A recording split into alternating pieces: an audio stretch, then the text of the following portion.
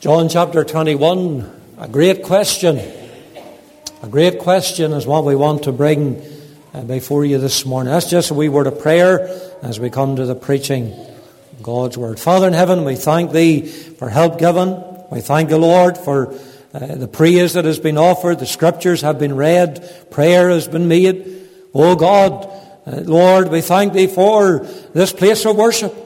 And we ask, Lord, that Thou would bless us now as we come even to this passage. Give us understanding. O Spirit of the living God, fall afresh upon us, we pray.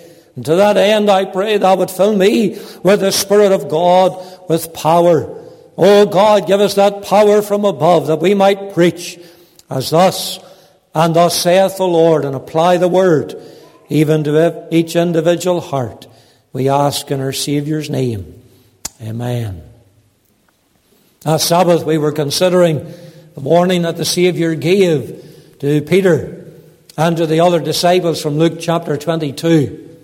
The other disciples, of course, they failed to watch and pray in Gethsemane, and they too were to fail, as we read that they all fled, they all forsook Him and fled when the soldiers came to arrest the Saviour. But for Peter, there was that indication that he would fail. Specifically, he would deny the Lord, the one who had saved him.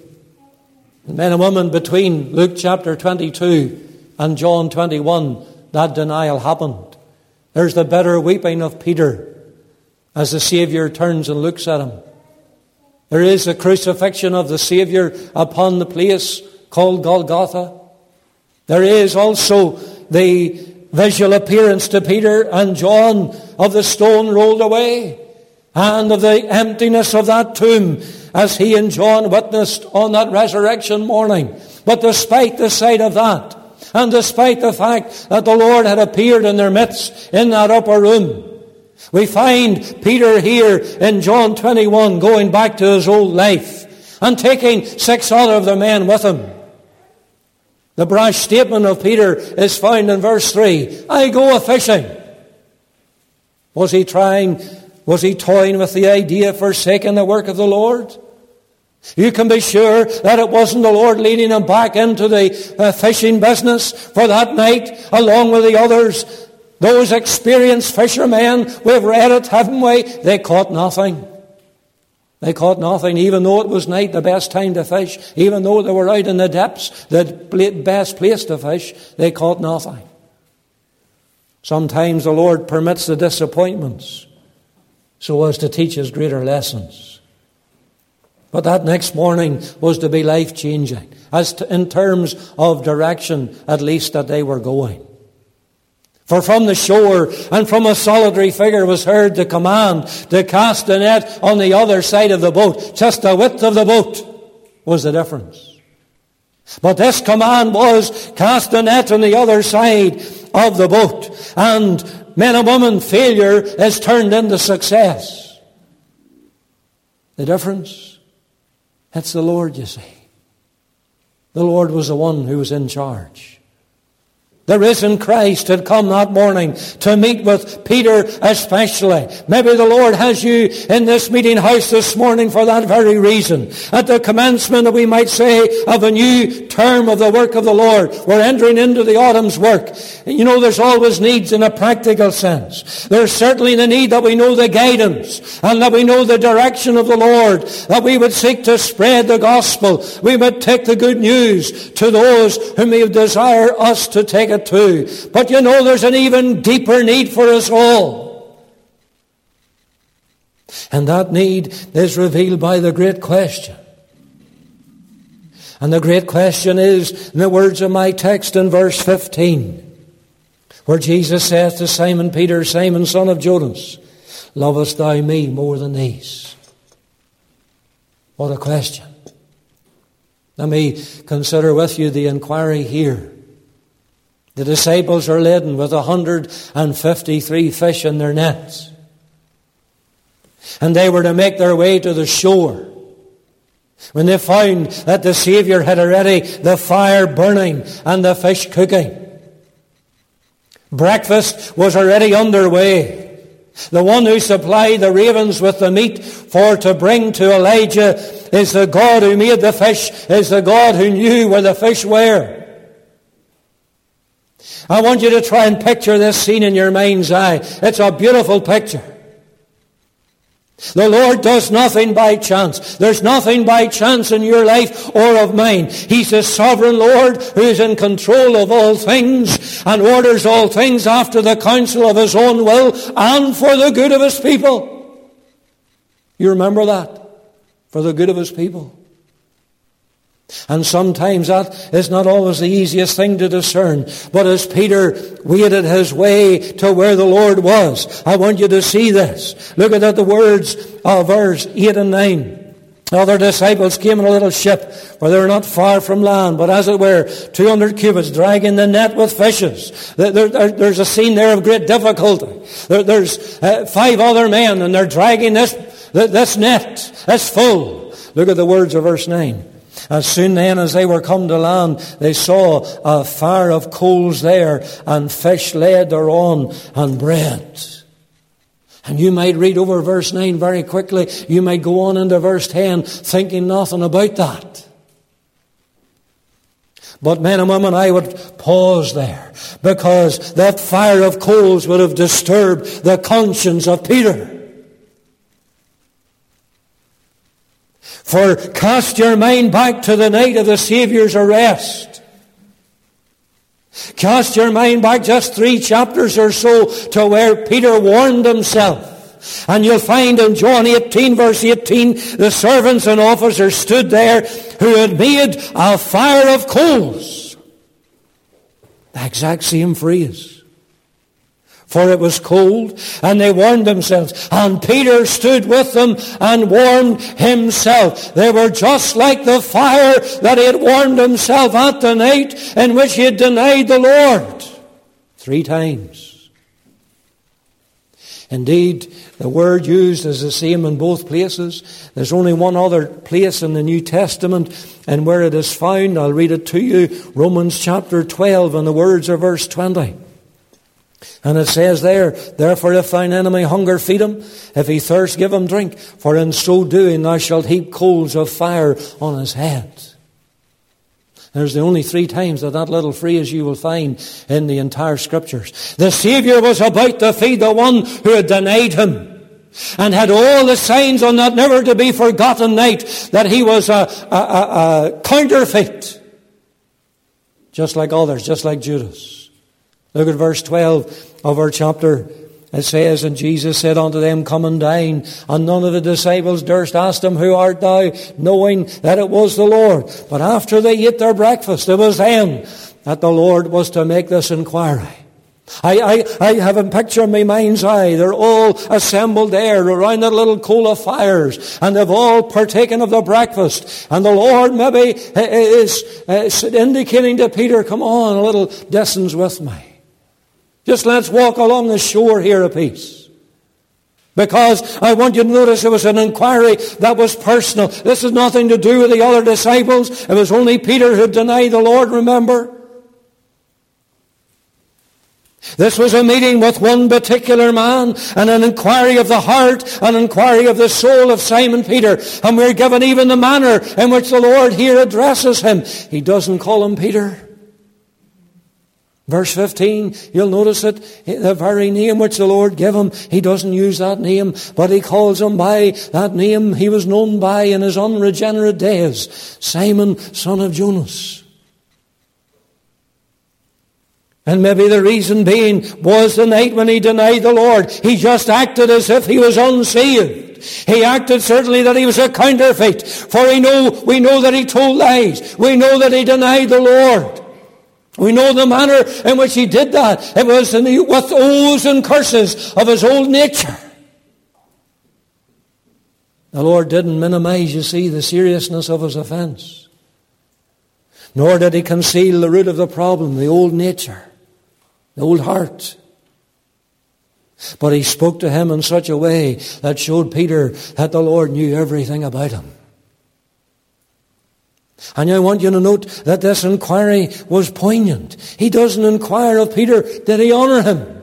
Did he respect him? He doesn't even ask Peter, dost thou fear me? His inquiry was more poignant than any of those things. He was inquiring of his love for the Savior. This was a matter of the heart. This was about a state between him and the Lord. And while this inquiry could be rightly put to each one in this meeting this morning, yet there was a special reason why it was put to Peter. The Lord had just cause to suspect his love had waned because he had been ashamed of the Lord and his sufferings. And now it was followed by him going back to the old trade of fishing. And the ironic thing was that this was the very same disciple who had affirmed his full support for the Lord. Oh, he wouldn't deny the Lord. He was prepared even to lay down his life for the Lord if it came to that. Didn't he say as much prior to the Saviour's betrayal? We read in Matthew's account of it, Matthew chapter 26, and the words of verse 31. And said Jesus unto them, all ye shall be offended because of me this night. For it is written, I will smite the shepherd, and the sheep of the flock shall be scattered abroad. Did not come to pass. They all forsook him and fled. Verse 32, but after I am risen again, I will go before you into Galilee. Peter answered and said unto him, lo, all men shall be offended because of thee, yet will I never be offended. Jesus said unto him, verily I say unto thee, that this night, before the cock crow, thou shalt deny me thrice. Peter, you're going to deny me this very night. And he again remonstrates. Peter said unto him, though I should die with thee, yet will I not deny thee. Likewise also said all the disciples. Peter didn't know his own heart. Men and women, the Lord knew. And the Lord warned him accordingly. The Saviour, by this poignant inquiry to him now, was to remind him of his bold assertion. Simon, son of Jonas, lovest thou me? You remember what you said just a little while ago, that you were prepared to lay down your life for me, that you certainly wouldn't deny me? I have to ask you this question, lovest thou me? I wonder, is the Lord asking you that this morning? Lovest thou me? Oh, you may profess such, and may have stated that your love for Christ would never grow cold. But has the Lord cause to inquire of you this morning, lovest thou me? Because of your actions, because he knows the intent maybe of your heart this morning. Do you love the Lord? You consider what the Lord appended to this question. Lovest thou me more than these? And you know there's varied opinions as to what that actually refers to. What was the Saviour referring to there? Did you ever think about that? It could mean that Peter was saying that he loved the Lord more than the other disciples. I don't think so. You know, that could refer to the other disciples. Do you love me more than these? But men and women, I bring you into the context, and I think it's more definitive than that. And the context suggests to me that the Lord was asking Peter, I might be wrong, mind you. I'm not being dogmatic, but I'll simply put it before you. I believe the Lord was asking Peter, do you love me more than the boat, more than the fishing? That was what he stated in verse 3, I'm going fishing. He had gone back to the old lifestyle. The Saviour put his love to the test, was inquiring if he now loved it more than himself and the work of God. You know, there are times when the love for other things encroaches in upon our love for Christ. Solomon loved many wives. His heart was turned from the Lord. His love for God had waned. Samson was questioned about his love by Delilah. How canst thou say, I love thee, when thine heart is not with me?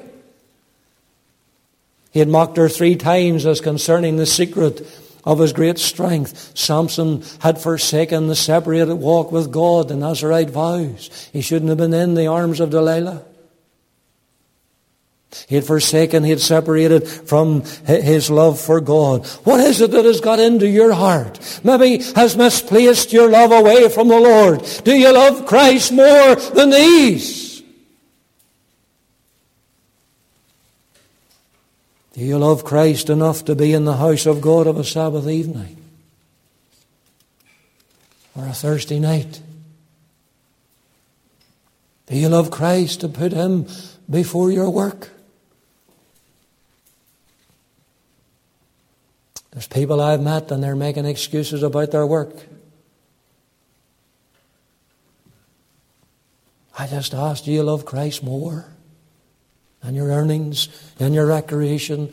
And so we could go on. See Peter's response. It's positive. Thou knowest that I love thee. What's the secret of our true love for Christ? It's the knowledge of knowing that we're pardoned, that we're forgiven of our sins, and we love Him men and women because He first loved us. And the more we realize that Christ has suffered on the tree, that He's paid our debt to God, a debt that we could never pay, that we are washed through the blood, that we're justified by the blood, then the more we will love Him who loved us and gave Himself for us. Are you one who truly, truly loves the Lord? I'm not asking, do you love the preacher this morning? I'm not asking, do you love the free church this morning? I want to get to you to focus into this question. Do you love the Lord? Because that's the inquiry. Then you'll notice the instruction. For each time that the inquiry is made of Simon Peter, of his love for Christ, is followed with instruction. 3 times. Was that a little throwback again to 3 denials? We don't know, but there's a purpose here in the Savior asking Peter such a question. It's because He was commissioning him not merely to do a work that was secular, but a work that was spiritual. Look at the verse. Lovest thou me more than these? He saith unto him, Yea, Lord, thou knowest that I love thee. He said unto him, Feed my lambs. His instruction was to forsake the boat and the lifestyle of the fishermen and the catching of the fish. He was to leave this all behind, for the Lord had already given him a greater work to do, and that was to be fishers of men. Matthew chapter 4 and verse 19. You remember it was that place. It was on the seashore that He met with Peter and Andrew his brother, and they were fishing, and He said, Follow me, and I will make thee fishers of men. Now He's back at another seashore. It's interesting, the word for lamb that He employs there, feed my lambs. It's only used here in 28 times in the book of the Revelation. Every time it's in connection with Christ.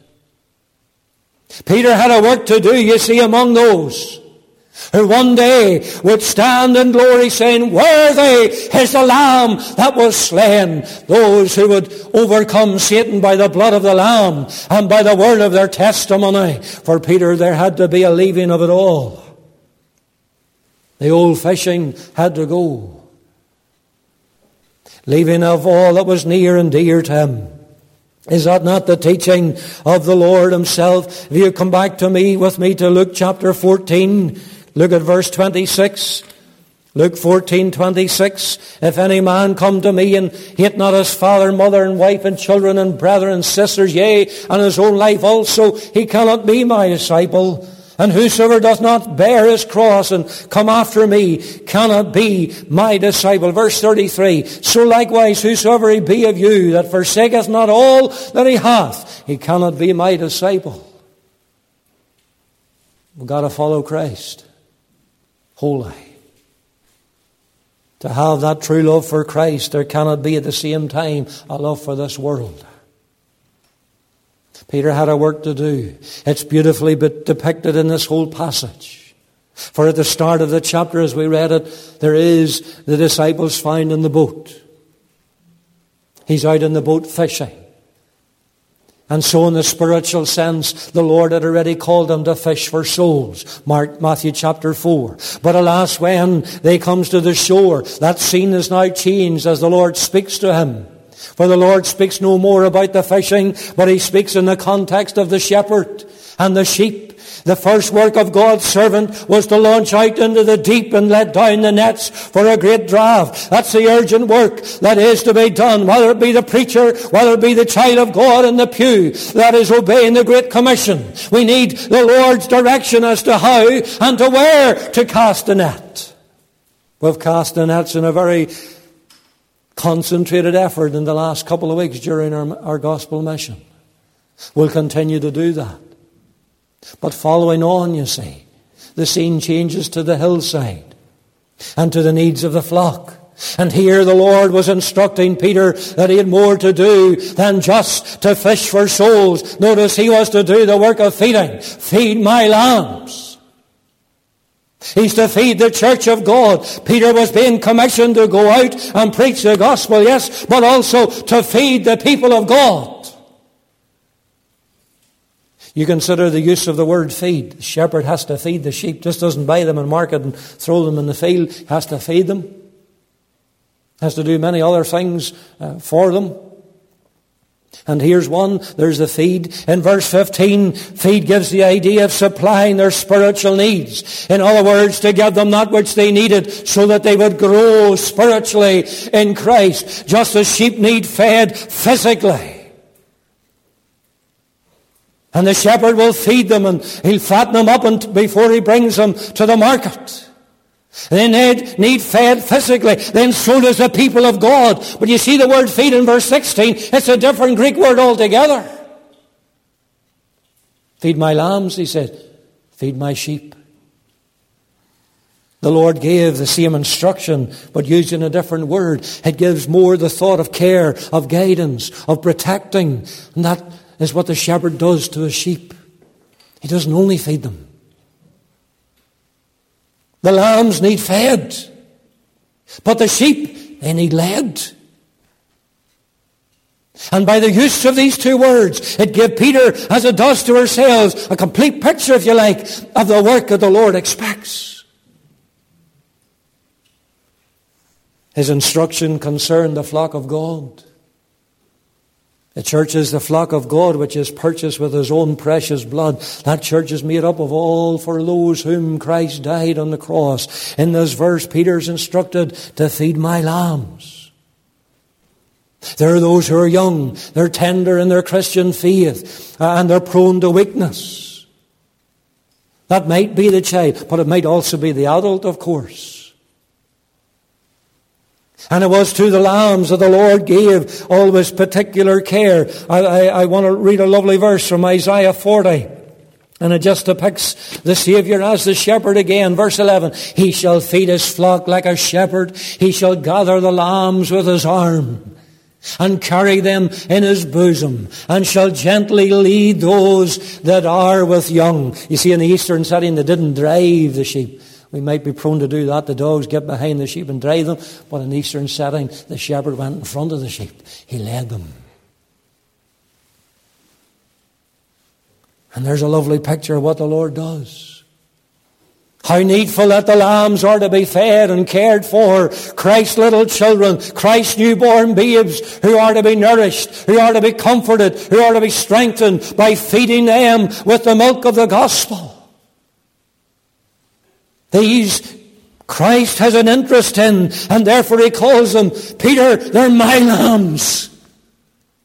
And Christian worker and children's worker this week, and this term that lies before them, do something. Feed the children. Feed the lambs. That's what we need to do. Because in many cases, those lambs that are coming in from the town, they're not getting anything else the rest of the week. Don't tinker around the edges. Please feed the children. And then there are the more mature, and those who are the stronger. They have been fed with the meat from the Word. That was Peter's instruction. A forgiven, a restored Peter was trusted with the most valuable treasure of Christ on earth. That is what we are trusted with to this day. It is to care for the flock of God. Whether it's the little ones or the more mature in Christ. That's the Saviour's instruction. One final little thought. I want you to notice the implication. There are many who can say that they love Christ. That the Lord would warn of those who draw near unto me with their mouth, and honoureth me with their lips, but their heart is far from me.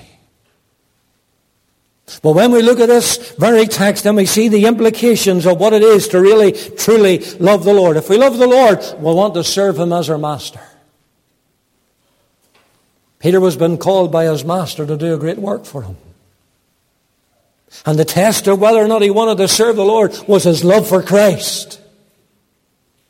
God has such a regard for His people that He will only commit them unto the care of one who loves Him.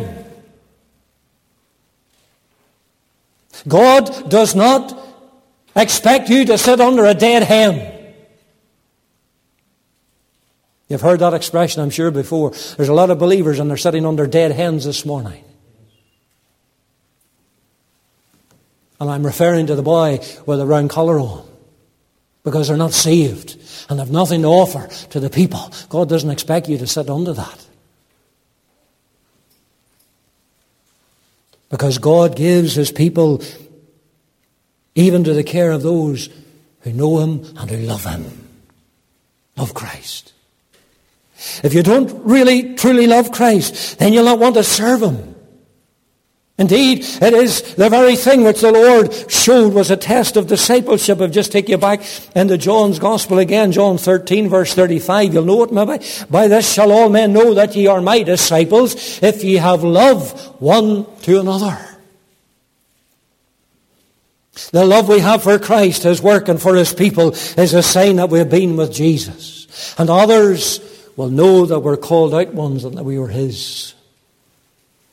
But if we do not love Christ, then be sure of this, we'll not love the souls of men. The greatest need at the commencement of the autumn's work is more than mere helpers. It is this: do we have a love for Christ primarily? Do we truly love the Lord? Because if we do, then there'll flow from that a love for the souls of the children and the young people and the unsaved friends and neighbours and others. And we'll have a burden to pray for them and to do the work of God. Does the love of Christ not constrain us, men and women? Another implication is that there will be a work to do. Peter had a work to do here. He had a work to do. He didn't need to go back to the old boat. And the reality of that love would be that he would go forth at the Lord's bidding to do His will. He was to go forth as an apostle of Jesus Christ. He was to sound forth a message of the gospel. And he was to teach and feed the converts of Christ. Not all will be preachers. Yes, we understand that. But know this, that for all of God's people, there's a work to do. You see, we're well able to quote Ephesians chapter 2, verse 8 and 9. And rightly so, for by grace are you saved through faith. But you know, verse 10 is just as important. For we are His workmanship, created in Christ Jesus unto good works, which God hath before ordained that we should walk in them. In other words, God has not only saved you by His grace, but He's also given you a work to do, a work individually for you and for me, for every one of God's people. Do you know what the Lord has for you to do? Are you willing to devote yourself to that, to the work of searching out for souls, to caring for them in the gospel? There's a work to do, men and women. I said to somebody yesterday, you know, the mission's over, but the work goes on. Still a work to do, plenty of work to do.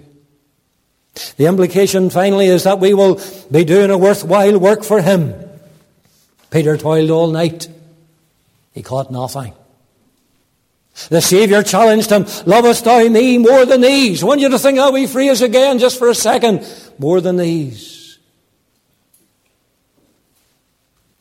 Picture that scene. You know what all was left of the fish? Was the bones. Because when the Lord asks them this question, they're ready at eating.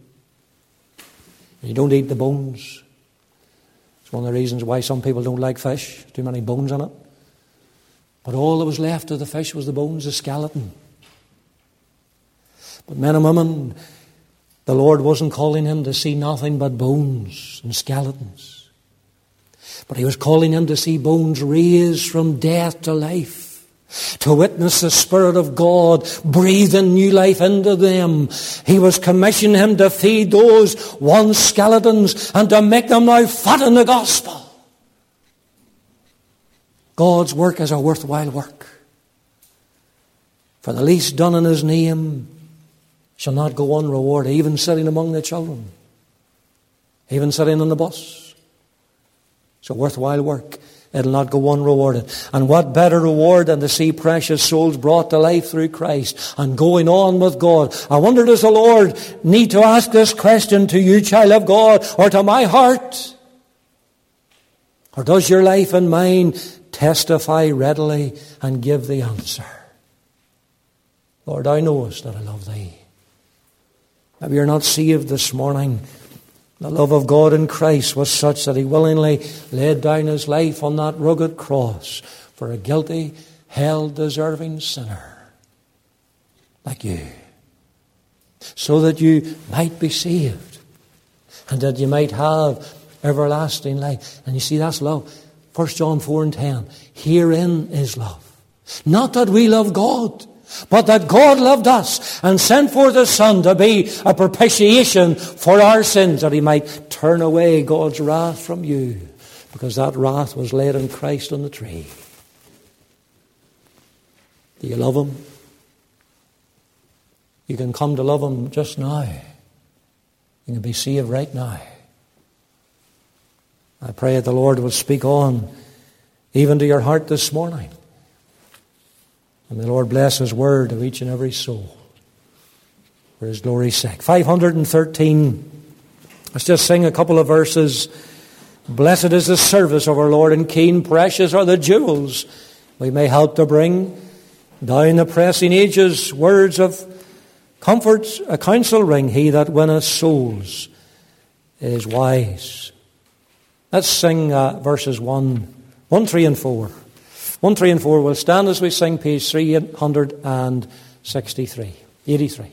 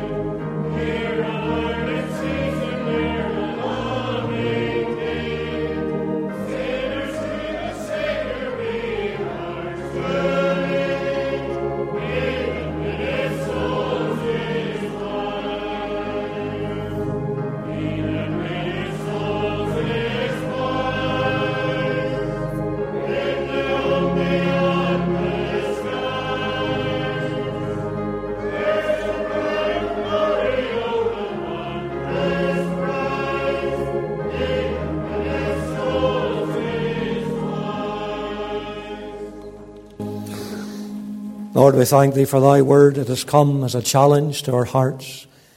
Lovest thou me more than these? And, O God, we pray that we might truly and be able to readily say, Lord, thou knowest that I love thee. I love thee for wearing the thorns on thy brow. We praise the Lord that thou hast loved us first. God so loved the world. Lord, you loved us from eternity past. You gave thine only begotten Son that he might redeem us. We thank the Lord for every child of God. We praise the Lord, there's a work to be done. And oh God, thy work is worthwhile. And he that winneth souls is wise. Lord, make us soul winners. Oh God, we pray that thou might use us, Lord, not only the preacher, but Lord, thy people, thou would use us in these days. That we might reach others, that we might, Lord, feed even the sheep. Oh God, be pleased to bless even this week among the boys and girls. We pray, Lord, that they might be reached and they might be fed. Be with us, Lord, as we part for a little season. Those that cannot remain, undertake for them. Bless those that do, even around thy table. Abide with us, we pray in Jesus' name. Amen.